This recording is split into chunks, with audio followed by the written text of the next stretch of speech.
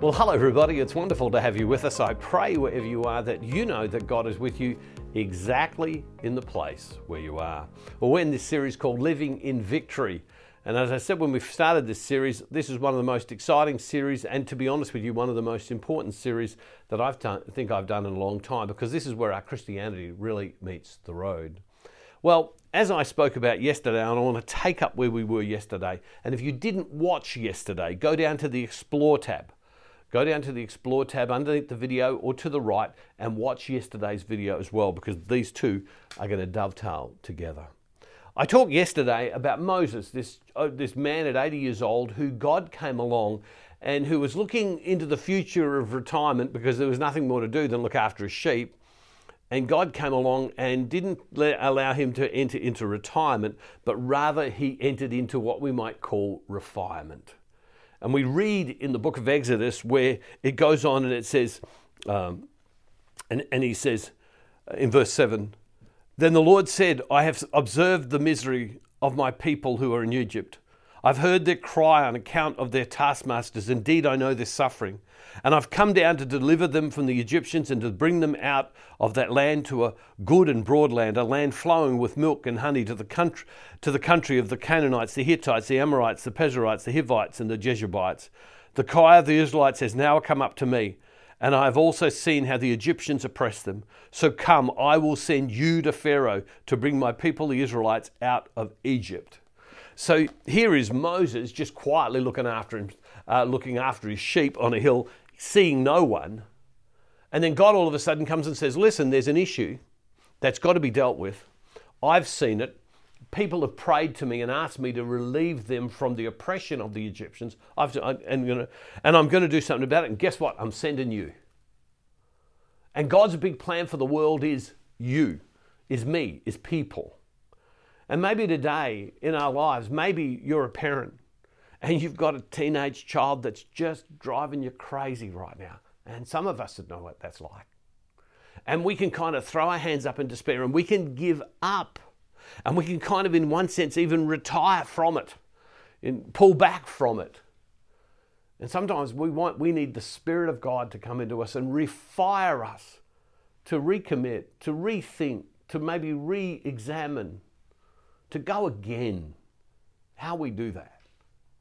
There are some of us right now in the jobs, the careers that we have.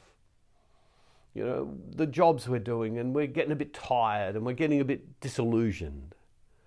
And maybe what we need to do is go and maybe prepare ourselves, study a bit, re-envision ourselves, remember why again, change a bit what we're doing.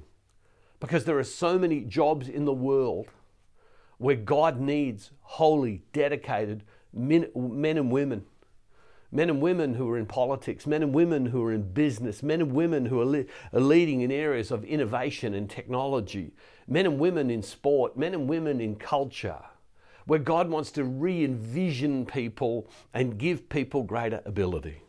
I've been thinking lately, and this may not sound a very humble comment, I'm much better at things I do today than I was a long time ago. Oh no, I don't have the energy I did as a young man. And it's not that I'm old, but I don't have that energy of a young man. But I know some things. And I sometimes think to myself, if only I'd known this back when I was 25. We're all like that, aren't we? God is not finished with you yet. There's no such thing as retirement in the kingdom of God. There's no such thing as retirement from our life and who God calls us to be. There's not. All there is God refurbishing us, God refiring us. As I say, there's no such thing as retirement, but there is refinement. And we come to God and we say, God, fire me. Let me tell you what in my heart, what I believe God is saying to me right now. I think as I travel around and I see churches with less young people and less older people in them, something is stirring in me to say, hey, Bruce, you should share Christ. I've been inundated with letters and messages of late, and I'm so grateful to all of you who have sent. And I encourage you, if you want to write to me and tell me a little bit about what the ministry has done for you, I'm not asking you to say stuff about me. I'd be grateful because it will help me to share the gospel with so many other people as I think about the things that you have said. And if you want to send me something about how the ministry has helped you, write to this address. But I've just, as I said yesterday, I have just written an 8-page letter. And I'm about to mail it out to people to say, hey, I'm wanting to reach more people for Christ. And is there anybody out there? Is there anybody out there who will help me? Is there anybody out there who will pray that people's lives would be changed? Is there anybody out there who would travel with me and come with me to events, in different places? Is there anybody out there who has the gift of event organising? Is there anybody out there who's a counsellor or someone who can help care for people? Is there anybody out there who's got funding to fund the expansion of sharing the gospel even more?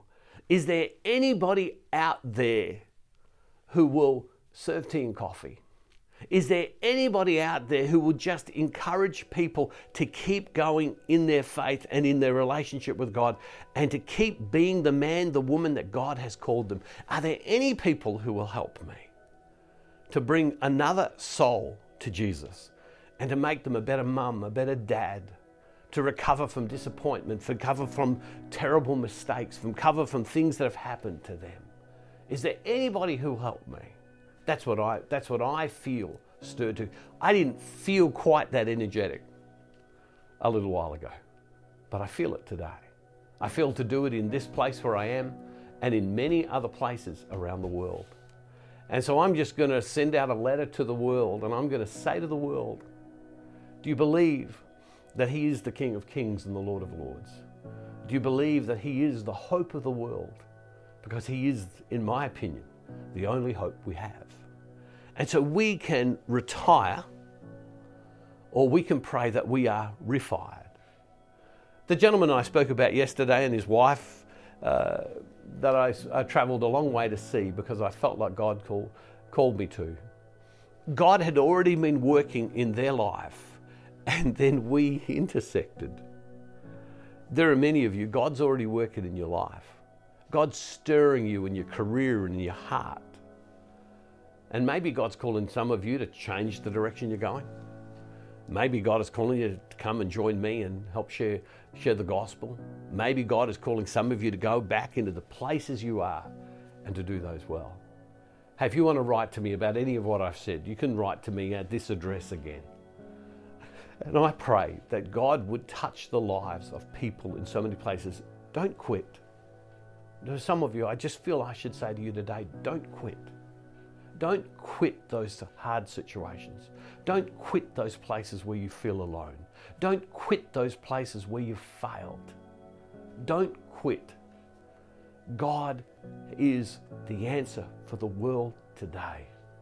He is. He is. He is. He is. And He wants you to live victoriously and not defeated. And for some strange reason, God allows struggle and difficulty to sometimes be the great purifier so that we would be the person that God is calling us to be. I spoke to a gentleman a little while ago and his wife who were transitioning out of the kind of the business world they're in into another business world. And if you meet them, they're loaded with energy. Don't retire, just refire in another direction that would bring hope and light to the world. Hey, write to me if you want to. You don't have to, but if you want to, I'd love to hear from you. Loving Father, we give you thanks, we give you praise, and we give you glory. Lord, because you are the hope of the world. We are nothing without you. Lord God, touch the lives of men and women. Create intersections, Lord God, divine intersections, divine connections to people. And Lord, as I'm about to travel in these next few weeks, Lord, and I'm simply traveling not to meet anyone specific, but everyone. Lord God, allow people to come into my life who would believe that the church, that you, Lord Jesus, are the hope of the world, and that we can reach another soul and we can change the world because you will do it within us. And Father, we make this prayer in Jesus' name through the power of your Holy Spirit. Amen. Hey, God bless you. See you tomorrow. And don't forget, wherever you are, God is never far from you.